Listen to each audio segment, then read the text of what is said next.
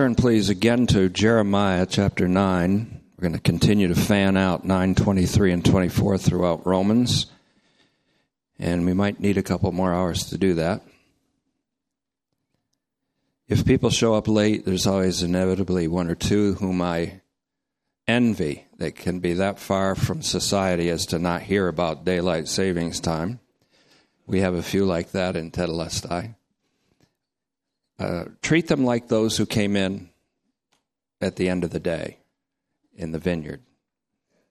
They can come in and hear the last 7 or 8 minutes of the message. Might be something in there for them.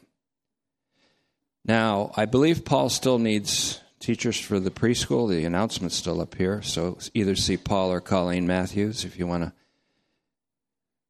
suffer the children to enter into the kingdom of heaven. Otherwise, you can prevent them if you want. But how's that for an announcement? That's pastoral pressure if I ever heard it. Also, there is the Vision Beyond Borders baby and big kid clothing drive, and there's an announcement out there for that. If you have something you can contribute to that. And any questions, you can see Ralph Anderson right over there. Right up. He's waving at you. Very worthy cause. And speaking of worthy causes, there is the Bowl-a-thon, the 9th annual Bowl-a-thon on April 7th, which we can invade with Tetelestai bowlers, sponsored by Gigi's Gang. That's Pauletta, Mrs. Brown. Incidentally, I remember Rob. You used to be a good bowler. Pauletta, make sure you talk to Rob Van Ryn, make sure he gets to that bowl-a-thon, because he was good. I remember his dad used to tell me, because I rarely got strikes. We used to bowl. And if I was on your dad's team, he would always say, well, you got the majority of them. That was great. You remember that? That was awesome. I still remember that.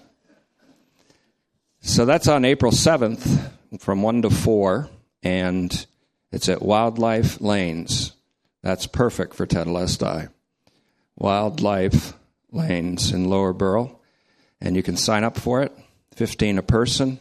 And if you want to just sign up for it and not bowl, you can go just to watch Pastor Brown bowl. Because he bowls more than 100. Okay. He's tired of me torturing him on that. Jeremiah 9, but also Romans 5. We're going to break in on Romans, the epistle, at a certain place that I think will speak volumes to what Yahweh says through Jeremiah in Jeremiah chapter 9. Once again, this is fanning out Jeremiah 9, 23, and 24 in Romans the epistle. It's kind of an early distillation on what the Romans epistle is all about.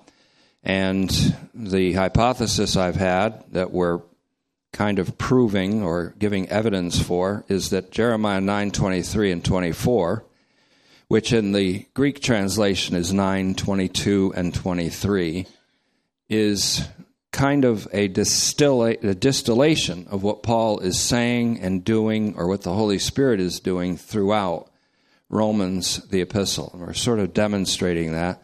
And it helps us to get an overview of RTE, what we call Romans, the epistle. The name of our series is Reading Romans with the Light On. And that's the light of the glory of the knowledge of God that shines in the face of Jesus Christ, whose presence is with us today. The Son of God is here today.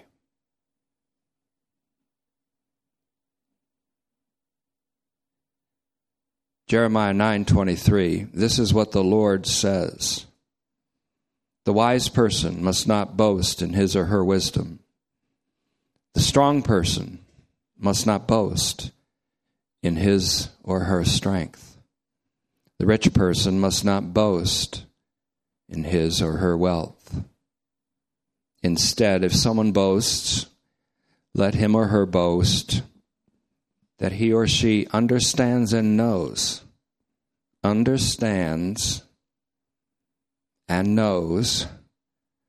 I am the Lord who does mercy and judgment and righteousness. He executes it, he does it, he accomplishes it, performs it, produces it. All those words work. But the word does accentuates divine action. Romans, the epistle, is all about divine actions. That even gets down to our spiritual lives, which is God in us, willing and doing of his own good pleasure. Again, 9:24, if someone boasts, let them boast that they know and understand and know that I am the Lord who does mercy and judgment. Very important word for us. The word in the Greek text is krima. It's a general word for judgment. There's another word that you can't confuse with it called kata krima. In the Greek, English transliteration like this, and that's downward motion plus krima. Kata, downward, krima, judgment. Downward judgment means condemnation. We're not talking about that today at first. Kata, krima, is condemnation, a judgment unto condemnation. Krima simply means a judgment, and depending on the context, it often means a judgment unto acquittal. A judgment unto acquittal, which is kind of like what justification is. But he does judgment over the earth. The word krima is found in Jeremiah 9:23 in the Septuagint. The earth is the sphere over which he executes this judgment. Notice again in 9:24, let him boast if he knows and understands that I am the Lord who does mercy and judgment and righteousness on, or better even, over the earth. Because these things constitute my will, says the Lord. He does judgment over all the earth. Epi there means over. It indicates the sovereign rulership of God over the earth. The earth here is the horizon over which he governs with judgment and righteousness, and over which he does mercy. Jeremiah has another passage which says, O earth, earth, earth, a triple salutation. Hear the word of the Lord. God does judgment over the earth. The earth is the sphere over which God does mercy and executes judgment and righteousness. All of these divine actions are inextricably linked. That means you can't separate them from the word of the cross. All of these divine actions are inextricably united with the word of his cross. 1 Corinthians 1:18 mentions that explicitly. And this is shown first in Romans chapter 3, verse 25, in Jesus Christ, who is the propitiation for our sins. And that's what he became on the cross. In fact, Romans 1:17 calls him the righteous one. It's a messianic reading of that passage rather than a normal reading which the tradition usually puts forth. The righteous one will live by his faithfulness. The righteous one there is Jesus Christ, and because he lives, we live. So this judgment and righteousness that God does over the earth is shown first as Jesus Christ, the righteous one, was displayed publicly between heaven and earth, lifted up from the earth, over the earth, to be the propitiation for the sins not only of us, but of the whole world. 1 John 2:1 also calls Jesus Christ the righteous one. If anyone sins, let them know they have an advocate with the Father, even Jesus Christ, the righteous one, who is the propitiation for our sins, but not for our sins only, for the sins of the whole world. So, this execution of judgment and righteousness over all the earth is shown first as Jesus Christ, the righteous one, was displayed publicly over the earth to be the propitiation for the sins of the world. And Romans 3:25 is a tough read in the Greek, but it means he is the propitiation for sins through his blood. And his blood there means the climax of his faithfulness.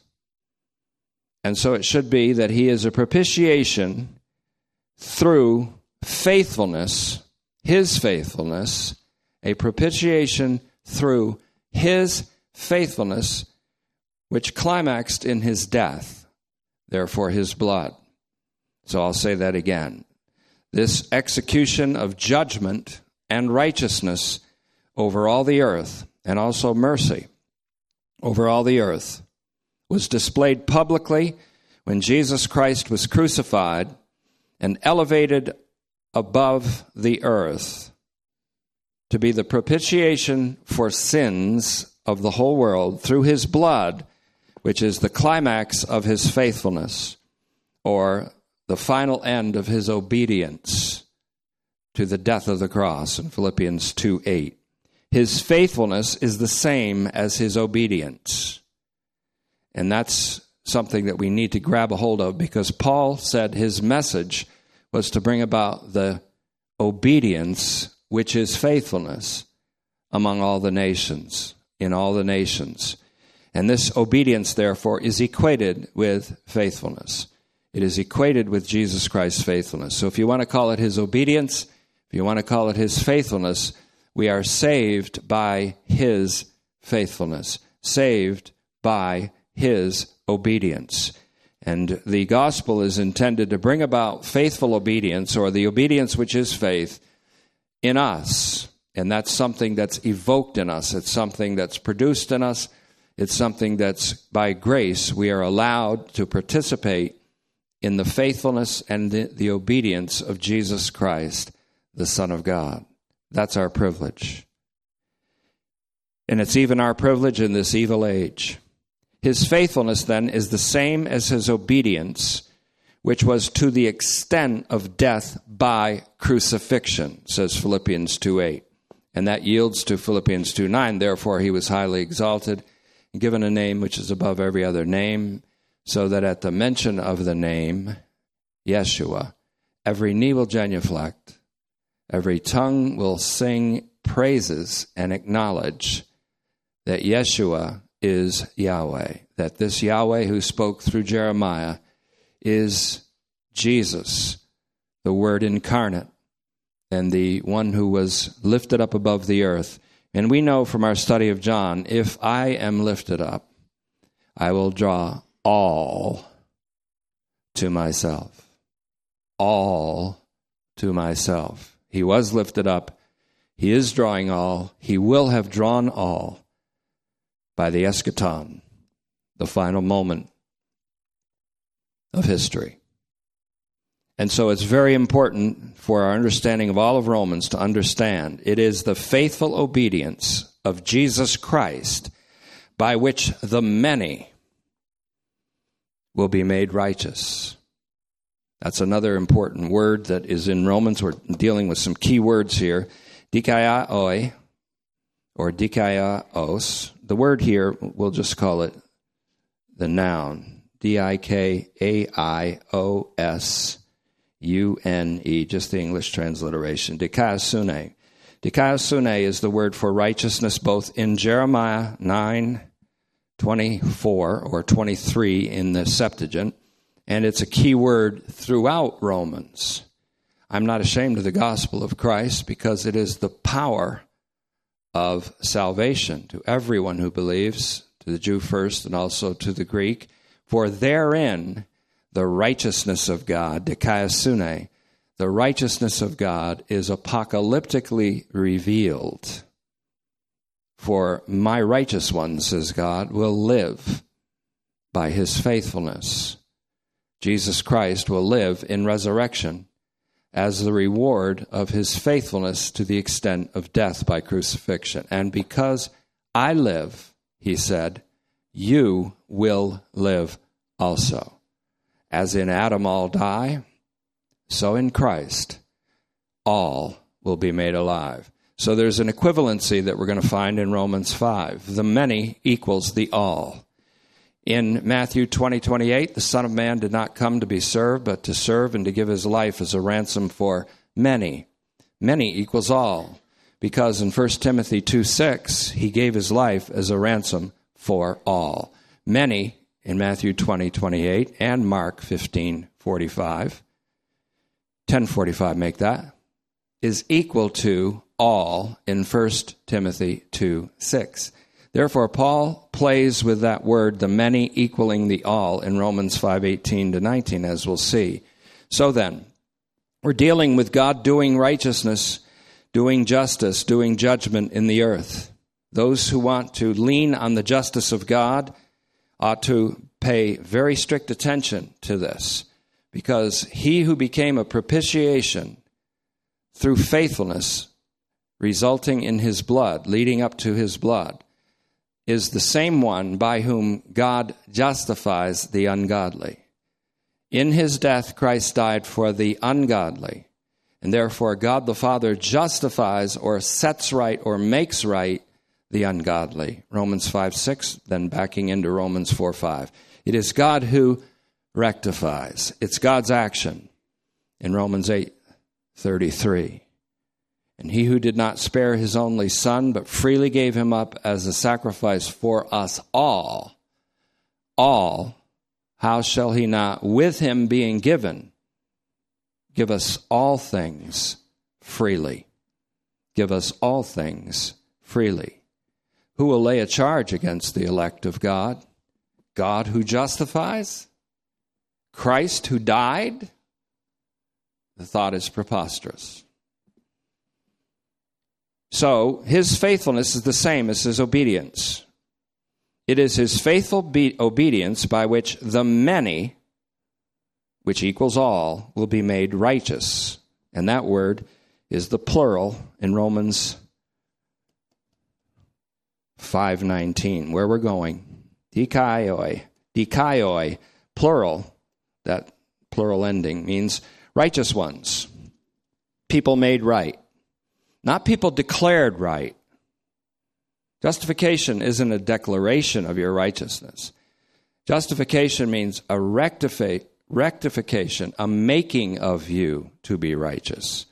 He who knew no sin became sin for us, that we might be made the righteousness of God in him. Not that we may be declared righteous in a forensic legal sense, but that we may be made the righteousness of God in him. Salvation, in a phrase, in him. Salvation, in a phrase, is in Christo, in Christ. Salvation in experience is our life extra se, outside of ourselves, in Christo. The experience of salvation. Those who are being saved, to us who are being saved, the word of the cross is not foolishness. It's the power of God. So, his act of righteousness, Jesus Christ's one act of righteousness. There's another word with the dikaio root. His one act of righteousness in the Greek is this. It's dikaioma. Dikaioma. Very strange word, not used too often, but it means an act of righteousness. Jesus Christ, one act of righteousness, equals Jesus Christ's faithful obedience, climaxing in his blood, his death. His blood comes up again in Romans 5:9, where the scripture says, therefore, being saved from wrath by his blood, how much more shall we be saved by his life?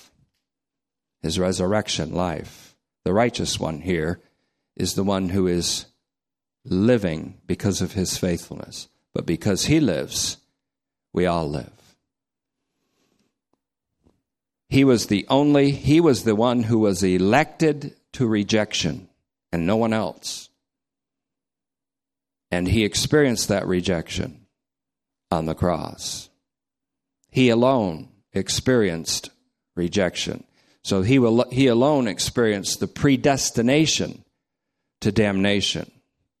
He became a curse for us. For us. For us.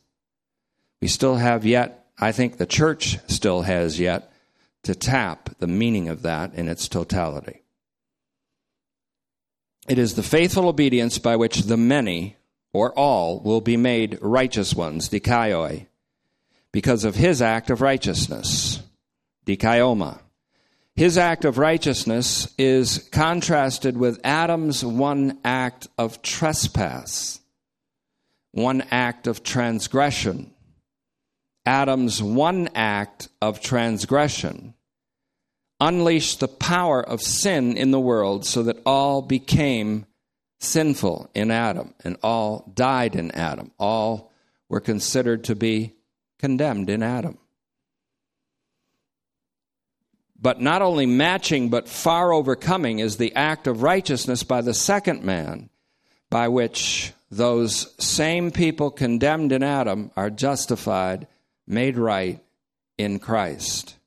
His righteous act, which is really not just a righteous act like we'd think of a good deed. His whole life was a righteous act that culminated in his crucifixion for us. It was a lifelong act of righteousness. We're going to see this unfold a little more clearly in a moment. His act of righteousness, dikaioma, resulted in the rectification of life. That means a justification that consists of life. When you rectify a problem, you solve the problem. The problem is that we were all under sin, and the result or the wages was death. The only way to fix a people that are dead in sins is to make them alive. Justification equals the making alive of the dead with the life of Jesus Christ, a life from the dead. The law, we're going to find out, couldn't do either one of those things. The law can't make you righteous, and so Christ is the end of the law for righteousness in the big 10:4, Romans 10:4. Christ is both the termination of the law for righteousness and the fulfillment of the law for righteousness. So he takes the whole Torah, the whole law, and the whole Old Testament and reduces it to a secondary function, which is to testify of him, that he is righteousness. Christ is righteousness. The Torah, often considered by the Jews to be righteousness, has been replaced by Jesus Christ, who is righteousness. And the law testifies of that very fact, that Jesus Christ is righteousness for us. His act of righteousness, dikaioma, resulted in the rectification of life for all. That's Romans 5:18. We're going to look at it in a moment. We're going to break into the text in the middle of Romans. On Wednesdays, we're pressing from the right flank to the center. We're pressing from the left flank to the center of Romans. Here we're breaking into that center, and I think which is one of the heart of the matter. Paul is always at the heart of the matter in his epistles. But then there's the heart of the matter, which we would call the X ring in the middle of the center circle on a target. The X ring. The X ring is really, in our study, in the shape not of an X, but a cross. This hits right dead center in Romans and right dead center in God's plan of universal salvific mercy. So it's the faithful obedience by which the many, which is all, will be made righteous. His act of righteousness resulted in the rectification of life for all. That's why you bring in passages like 2 Corinthians 5:14. Paul said, I have determined this. I've made this judgment in my life, that because one died for all, then all died. So now, he says, the love of Christ overpowers me now. This love of Christ for all mankind overpowers me. Because when Christ died, so did they. And the only thing they have to look forward to if they've died is life from the dead. And that is why he preaches the gospel to all people. He said, I owe a debt to barbarians, to Jews, to Greeks, to the wise, the unwise. All of these are categories that men invent, including ungodly and godly. God doesn't see mankind in a binary way. He doesn't see mankind with the bifocals of the saved and the damned. He uses that to teach his universal salvific will by separating sheep and goats, etc.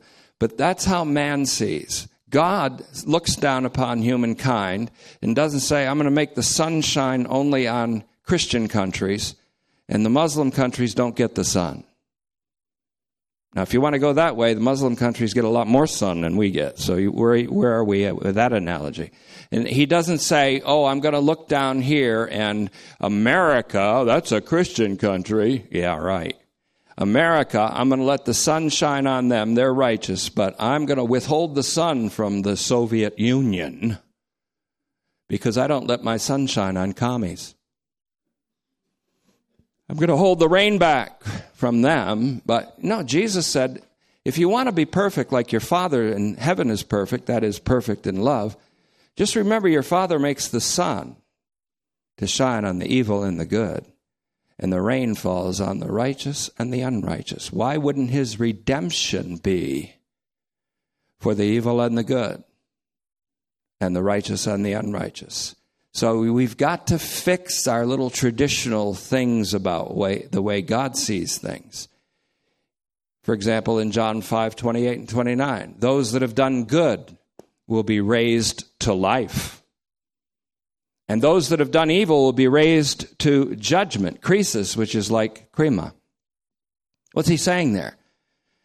Is he saying there's a resurrection of the damned and the resurrection of the righteous? No. Jesus is saying if God makes his sun to rise with healing in its wings on the righteous and the unrighteous, then there are none who do good. So if Romans says there are none that does good, then it appears that no one will ever be raised to life. But all have sinned, and therefore it seems that all will be raised to judgment. But guess what the judgment is? Acquittal. So however you look at it, the judgment is for the acquittal of mankind. Or if you don't want to believe that, then you can reduce the value of Jesus' death on the cross if you want. Reduce it. Go ahead. Almost every proclamation of the gospel from the lips of preachers in America, the so-called Christian country, is an announcement of reducing and marginalizing the value of the death of Jesus Christ. And it just fits the congregation with bifocals to see mankind. When Paul said, I don't know any man after the flesh, but why do we have to know half of mankind after the flesh? That's not the gospel. God gives us bifocals, not to see mankind split in two, but to see the ages split in two, because the cross ended the evil age, and the evil age is still passing away. It's still here, but it's passing away. And the age of God's salvation has entered. We are able to see bifocally the age that's going out and to see the age that's coming in, and even to live the life of the coming age in some meaningful measure now. That's the true bifocals that we need to be given. But that's something will continue to unfold here from this pulpit. And so this is how God does judgment. How does he do judgment? And blessed are you, and boastful should you be if you know this God, and if you understand him, who executes judgment over all the earth. This kind of judgment. Who executes righteousness. This kind of righteousness over all the earth. You can brag. God says, in fact, he commands it. I mean, we're human. We got to brag, don't we? Human characteristic, brag. Just can't brag in your wisdom, your strength, your riches, your talents, your abilities, your performance, your achievements. Just got to boast in the Lord, who does mercy to all. Boast that you know him. Boast that you understand him. That's why we're here. Come to know and understand him. So this is how the Lord does judgment and righteousness over the earth. It's like the rain that our Father in heaven sends on the righteous and the unrighteous, meaning everybody. It's like the sun that he makes to rise in Malachi 4:2, the sun of righteousness that he makes to rise, the Son of God that the Father makes to rise with healing in his wings or salvation in his rays. To see the light of the knowledge of the glory of God that shines from the face of Jesus Christ is to see the glory of God our Savior and to experience in some measure his salvific rays, the warmth of his salvific rays. And so, does the Son of Righteousness who rises shine on the evil and the good, the righteous and the unrighteous, or just the righteous and just the good? We got a problem with that because Paul quotes it in Romans 3:10. There's none that does good. There is none who has done good except God in Christ and Christ in God. And the capability of goodness and faithfulness is only in those in Christ, in God, whose life is hid with Christ in God.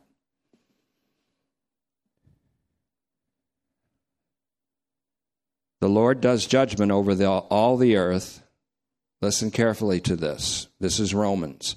The Lord does judgment, krima, over all the earth by justifying all those who were once in the man of the earth.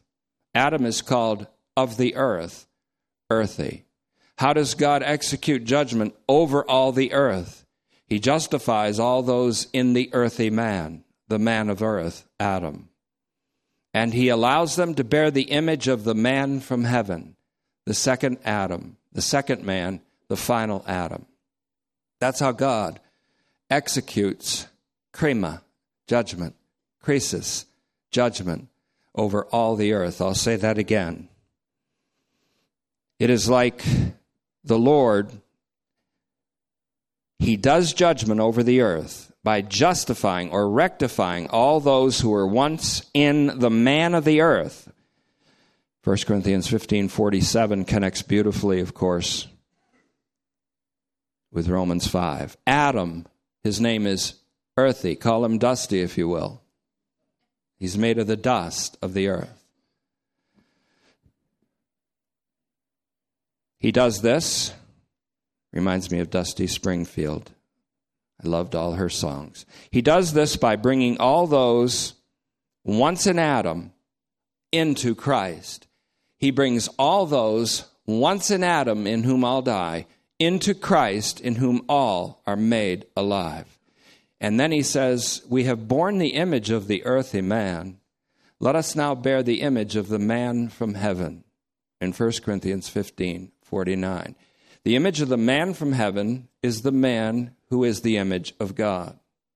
In 2 Corinthians 4:4, it says that in 4:3 it talks about the God of this age blinding the minds of those not believing. That includes Christians who don't know and understand God, who does these things.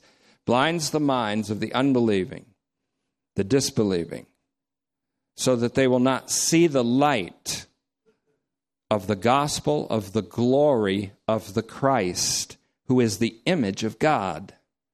Christ is the image of God.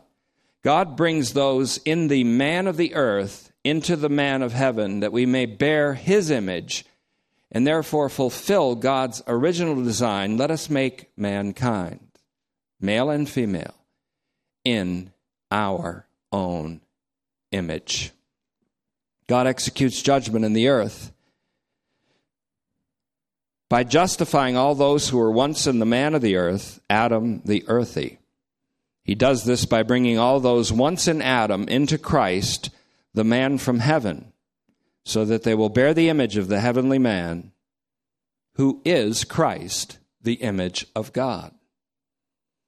Now, I know that's kind of dense and a little bit loaded, because in that sentence, there is a semester at theology class.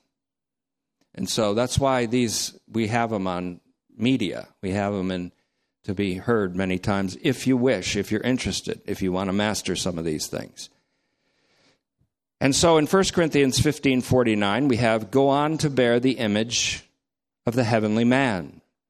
2 Corinthians 4:4, the glory of the Christ. And Habakkuk, speaking of Habakkuk, the key verse in Romans, Habakkuk 2:4, go to 2:14 of Habakkuk, and you'll find that this glory of this Christ will one day be, guess what? Guess where? In all the earth. In all the earth. The glory of the Christ. In all the earth. Father, let your will be done on earth as it is in heaven. In heaven, all the inhabitants are worshipful of God. Let your will be done on earth as it is in heaven. And the will of God was done on earth when one person obeyed him to the extent of death by crucifixion.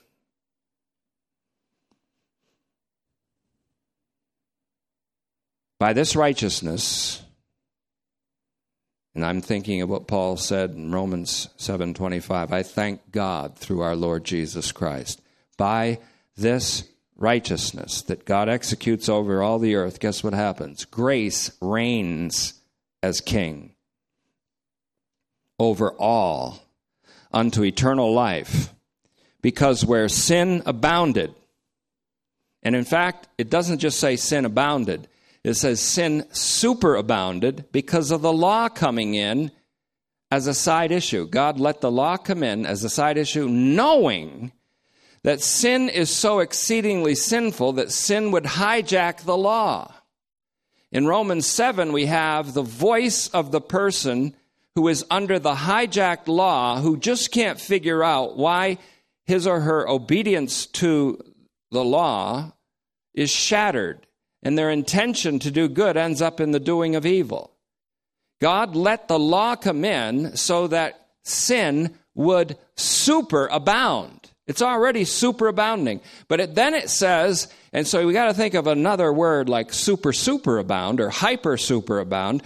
Grace hyper superabounded where sin superabounded because of the law coming in. You want to be righteous by the law? And let's say any law. Christian law. You want to be righteous by your obedience and the energy of the flesh to Christian commandments? Then you will have a life of more sinfulness than the sinners you point at and condemn. But it'll be self-righteous. It'll be cloaked with the cloak of self-righteousness. One thing you'll get here at Tetelestai is you can be sure you'll be stripped of your cloak of self-righteousness. And if that's not happening, then the preacher's not preaching. And the shepherd is to be cursed because his sword isn't drawing blood where it's supposed to draw blood. The sword should draw blood in the self-righteous. So then, grace reigns. But how does it reign? It reigns through the act of righteousness of Jesus Christ. Because Jesus Christ's one act of righteousness not only canceled but superabounded over Adam's one act of trespass, then grace now reigns in a way and has a dominion that's stronger than the reign of sin with its result in death. Grace reigns through righteousness unto life. We'll see it in a minute. We'll see it again. I'm going to say it again by breaking in to the heart of the matter. Breaking in to the cross at the center of the circle of the target of the gospel. All this is because God executes righteousness and judgment and righteousness in the earth. Consequently, because grace is the greater power than sin, capitalized grace, capitalized sin, then life, capitalized life, is in the place of death, capitalized death, which reigned over all of humanity. Now, all of humanity will reign in life by the one, Jesus Christ. You know what the coming age is going to be when it's finally realized? Everyone reigning in life, like kings and queens in Jesus Christ. That's what that life's going to be. And it's already beginning in some meaningful measure in you, in Romans 5:17. So then, all of humanity will one day reign in life by the one, Jesus Christ. For the wages of sin is death. Daniel was smart enough to prophesy that when this Son of Man comes into his kingdom, he distributes it among his people. And so they all reign. Daniel 7:13-14, Daniel 7:27. This kind of amazed Daniel and shocked him in 7:28. So then, it always shocks people. It shocks preachers especially when they find these things out. And they say, in a way that's sacred, "Oh my God," because they're talking to God. They're not just doing some stupid OMG text. I've got a few of my own texts, which I will not report to you at this time because it's as Jim says, that's inappropriate for a minister. So, judgment unto condemnation. Here's what it means. You can brag if you know this God, because his judgment that he executes over all the earth, you know what it means? It means judgment unto condemnation, judgment ace resulting in condemnation, is replaced by judgment unto justification for life for all. You know and understand this, God? This is how God exercised judgment over the earth. So to illustrate this in Romans, the epistle, we will break in to one of the central passages toward which we're pushing from both flanks. Judgment, again, krima, K-R-I-M-A, is in the Septuagint of Jeremiah 9:23, which in your English translation is in 9:24. And righteousness, dikaiosune, that word too, found in Jeremiah 9:23 in the Septuagint, is also found as a key word throughout Romans, but no more key than right here. Romans 5:16. My translation, this will actually appear in our Romans translation when it comes out. Romans 5:16. We're breaking in here because the more I looked at it, I said, well, that means we've got to go back to 15, 14, 13, 12, 11, 1. So I have to break in here. So we're breaking in. Romans 5:16. The gift. Now he uses... Paul, when he gets excited about something, he's got to think of different words. Like if I think of gift, I think of present. I think of a Christmas tree. I think of being 4 or 5 years old when I used to be excited about Christmas.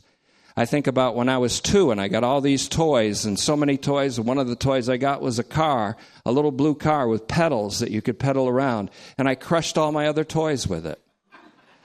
Because until my sister Sandy came in and ruined my run, I was an only child, a spoiled brat.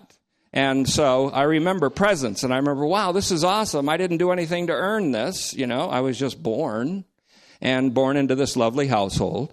So I would think of gifts. I would think of presents. I'd think of free stuff. I think all this. But Paul uses the gift. He uses the gift here, and it's todorema. Todorema, the gift. And dorema here emphasizes God's sovereign and free action of giving. He doesn't have to think about it. It's who he is, his sovereign, free action of giving. It's like the guy in the parable. Somebody owes him $50 million. He brings him into his office. The guy thinks he's going to get raked over the coals. Instead, he writes down a little check and says, debt forgiven, frankly forgiven. It's done. Bingo. Finished. Go bye. And the guy goes out and chokes somebody who owes him $12.50. That's absurdity, of course. That's when we don't understand mercy. The gift is all out of proportion. When Paul says not like, the translations say it's not like. It means it's way out of proportion to the one man's sin. In other words, I'm comparing what Jesus Christ brings to what Adam brings, but you can't compare them because it's all out of whack and all out of proportion. What God does in Christ is so far superabounds what sin did in Adam that it's not comparable. That's what he's saying. So he says the gift is all out of proportion, not like. I would say it's all out of proportion to the one man's sin. On the one hand, one sin brought judgment, krima. Now, krima is just judgment. It's general. You've got to define it by the context of what it means.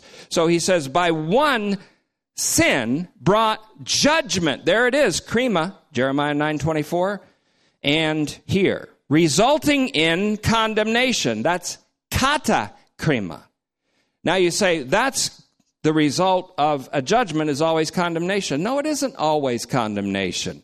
We're going to find out that it's justification. Kata krima is used twice in Romans 5 to illustrate a point. Then we only see it one more time in Romans, and it's in that famous verse in Romans 8:1, which says in the Greek, and I have the Greek here somewhere, the Greek word I wrote down, or the Greek phrase I wrote down, is Romans chapter 8 and verse 1, which says, Uden ara nun katakrima, tois en Christu Jesu. And the emphasis falls on uden. No, therefore, condemnation to those who are in Christ Jesus. Well, who's in Christ Jesus? In Christ all shall be made alive. So we see katakrima one more time, which is a judgment unto condemnation, and we find out that there isn't any. None. Romans 8:1. That's coming up.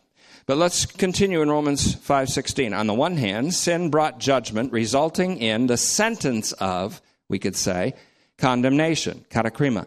But on the other hand, in the incomparable comparison, to charisma. Now he's got to think of another word. To charisma. It's gift, but this time it's charisma. The beauty of the Greek is you get to see this. He says dorema first. It kind of like sounds like the musical scale. Do, re, mi. And then it's to charisma. The word charis is in the middle of this. charis, grace. Charisma, he says. Now he uses a different word for gift. On the other hand, the gift, to charisma, emphasizing the superior power of grace over sin. That, again, charisma emphasizes the superior power of grace over sin.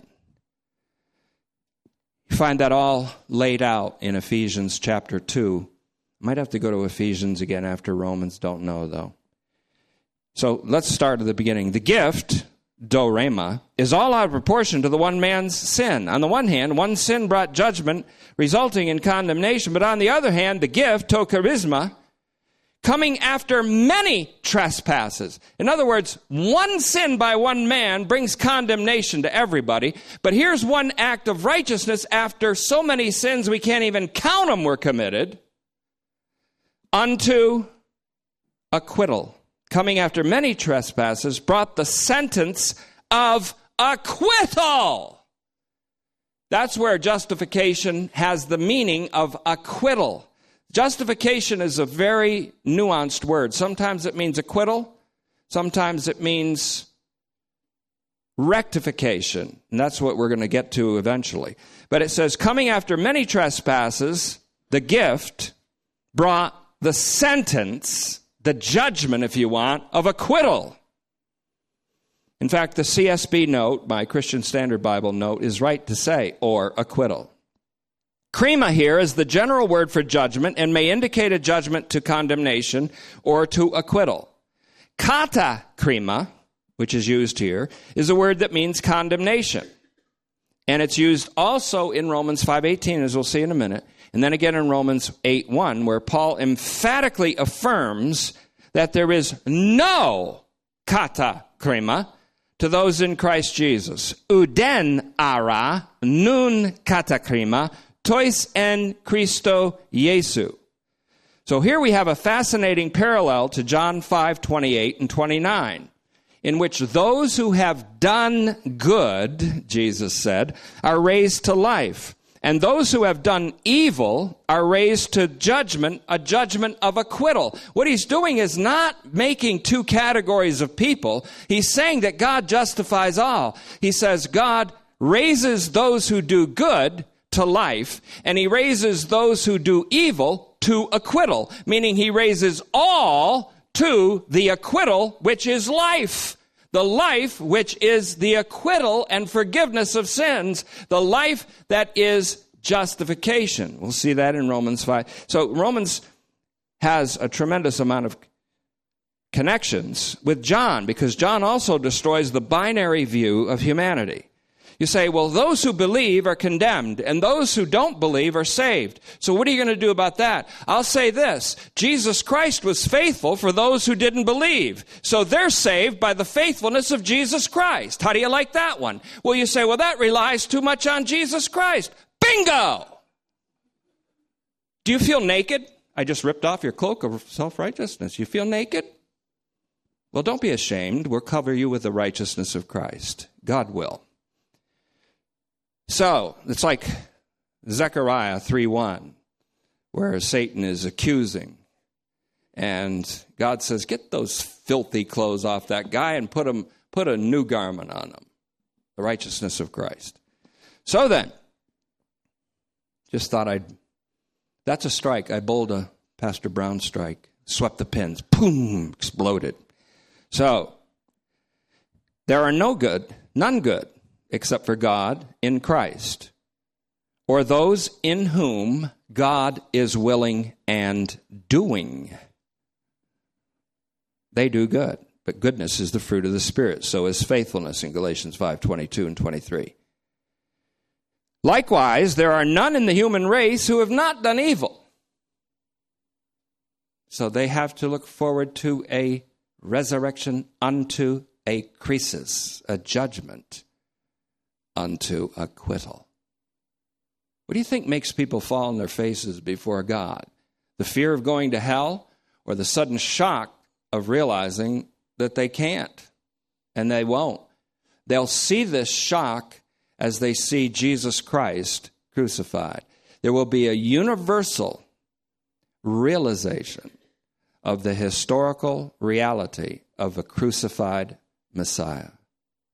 All will see.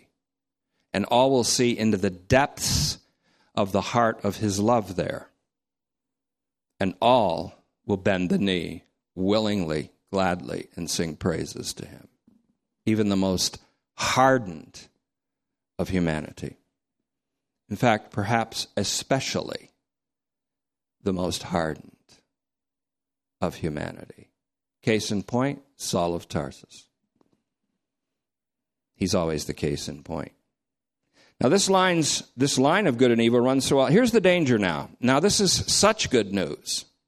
It's such good news, this gospel, that a person would naturally, and I say naturally, want to say, well then, and some of you are probably already thinking this, I can send up a storm now. It doesn't matter what I do. I can even go out and do evil, and good will come to me and my family and others. And I would say to you, In fact, Paul would say to you in the strongest possible terms, meganoito. The reason for that, we're going to explain that in Romans 6:1 through 8:13. The teaching to which we are handed over in Romans 6, handed over, paradidomi, we've been handed over to a certain form of teaching, tells us that this is emphatically not the case. Shall we go out and sin that good may come? Of course not. Meganoito. How can we that have died to sin continue any longer therein? He goes on to say. So I just want to put that caveat in before we continue in Romans 5. What God did in Christ, listen to this principle. This is another semester in theology seminary. What God did in Christ in the flesh is followed by what God is doing in the Christ in the Spirit in us.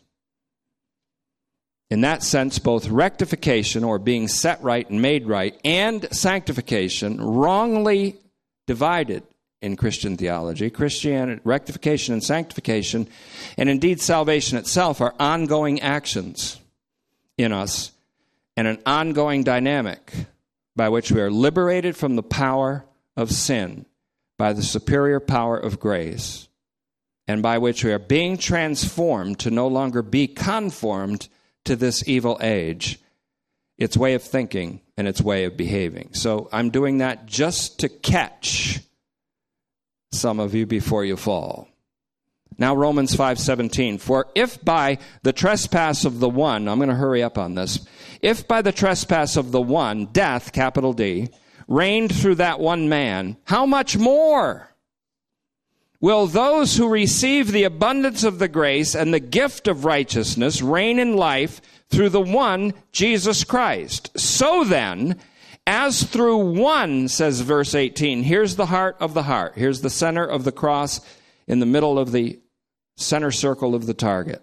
So then, as through one sin came condemnation, there it is, katakrima, to all people without exception, that means, so through the righteous act of one, that's Jesus Christ's faithful obedience to the extent of blood or death on Calvary's cross, so through the righteous act of one came the rectification of life for all people without exception. Now the emphasis on all here is intended to break down the biases among the saints in Rome. Paul's after something here, not just to do a theological discourse. He's after the breaking down of walls that are constructed of ressentiment and hostility and prejudice and sometimes ideological pride. Breaks down those walls by showing the universal soteriology that's in Christ. The rectification of all without a view to any man's performance or any person's heritage or any woman's or man's cultural heritage. And that includes men and women. And it even includes women, even though you got a whole month dedicated to you now. So then, I dedicate this message today to Christ Jesus, in whom there is neither male nor female. Huh. Whoa. Okay. Now then, I appreciate that, but there's another trend going on that keeps pushing and pushing and pushing against certain other people. We call them men, we used to. It's going to invite a terrible backlash someday. So let's all be modest about who we are. Let's all be modest. Let's not boast. I was born a male, but I'm not going to have a month dedicated to me. I couldn't help it. I was born that way. It's a terrible thing to be a male today. It's a terrible thing. Because to be a male, like that one girl that's going to take the word of man, even out of Manhattan. So, well, you should celebrate by having a couple Hattons. Never mind. Okay. I have to settle down. There's a lot going on here. And we're going to close very soon. So the emphasis on all here is intended to break down biases among the saints in Rome, by which some groups, talk about groupthink. Some groups think of themselves more highly than they ought, leading to judgmentalism and the despising of others. It's a terrible mess. It's actually designed. The stuff that's going on in America today is actually designed, and there's useful idiots on both sides of the controversy. The design is from a realm outside of the visible, incidentally, and it's intended to destroy nations. It's intended to destroy the nation that we used to call the United States of America. All of the divisions that are coming in, and when you take sides on that, all you are is a useful idiot for the adversary. Useful idiots that make people very proud of their particular ideology and then hateful of others who don't hold it. And each side becomes a useful idiot. So there's divisiveness between men and women, between blacks and whites, between upper class so-called, lower class so-called, high-born, low-born, European, African. There's all this stuff. And if you take sides and fight against the other, all you are is a useful idiot for the one who's trying to destroy by dividing. You see, that's the other realm. That's the realm people don't see. Don't be a useful idiot for the invisible adversary. Don't be a stupid moron. Don't do it. I'm just saying there's other alternatives. 5:19, for just as through the disobedience of the one man, I think we're going to have to continue this next week, just as through the disobedience of the one man, Adam, his trespass, is his disobedience. Christ, his righteous act, is his faithfulness, is his obedience. All these things come together. For just as through the disobedience of the one man, many were constituted as sinners. Many equals all, if you balance it with 5:18. Many equals all. So also through the obedience of the one, the many were constituted as righteous ones. Dikai aoi. Righteous ones, constituted as, made into. Here's the upshot of Paul's universal hamartiology, all sinned, and universal soteriology, all are made righteous, which he brings to bear. He brings a terrible pressure. Call it the wrath of God if you want. On the walls that segregate peoples, not on peoples, on the walls that segregate Christian cells and denominations and groups into polarized, fragmented, hating, judging quadrants. All of this is pressure brought to bear. Demolition pressure brought to bear on walls. The wrath of God is being revealed from heaven today against everything that would work against salvation. That's where Romans 1:17 and 18 go together. So, all of this comes from, and we're going to continue next week with Romans 5:20. I'm done with this, but so far, because it's enough. Now, all of this, though, is rooted in the word of the cross, because in Ephesians, where all these things are in their primordial glory, Ephesians brings the gospel out in its primordial glory. Romans has to deal with some stuff. Ephesians just tells the story gloriously and universally and cosmically, and we'll see how that works out. But Romans is dealing with a group bias, with group biases, the very thing that's tearing the United States of America to shreds right now, he's dealing with in the church at Rome. And all of this reconciliation goes back to one event. It's the word of the cross, because Ephesians 2:14 through 16 says that in the body of his flesh, he destroyed and brought down the middle wall of partition, made of enmity, made of hostility. There he's talking about the hostility between Jews and Gentiles. But that's just a part for the whole. The cross of Christ destroyed all middle walls of partition that presently separate and segregate humanity into their group biases. In the body of his flesh, through death, he destroyed the middle wall of partition that is actually made of enmity. It's made of hostility. It's made of the ressentiment that comes from groups that think more highly of themselves than they ought toward other groups who respond because they think more highly of themselves than they ought, when both are nothing. If a man thinks he's something when in fact he's nothing, he deceives himself, says Galatians 6:2. And because it's Women's Month, I'll say a man. If a man who is nothing thinks he's something, then he's deceived himself. If I, as a preacher, think I'm something and preach myself instead of Christ Jesus, my ministry is already burned up. It's already wood, hay, and stubble. It's a puff of smoke, and it should be.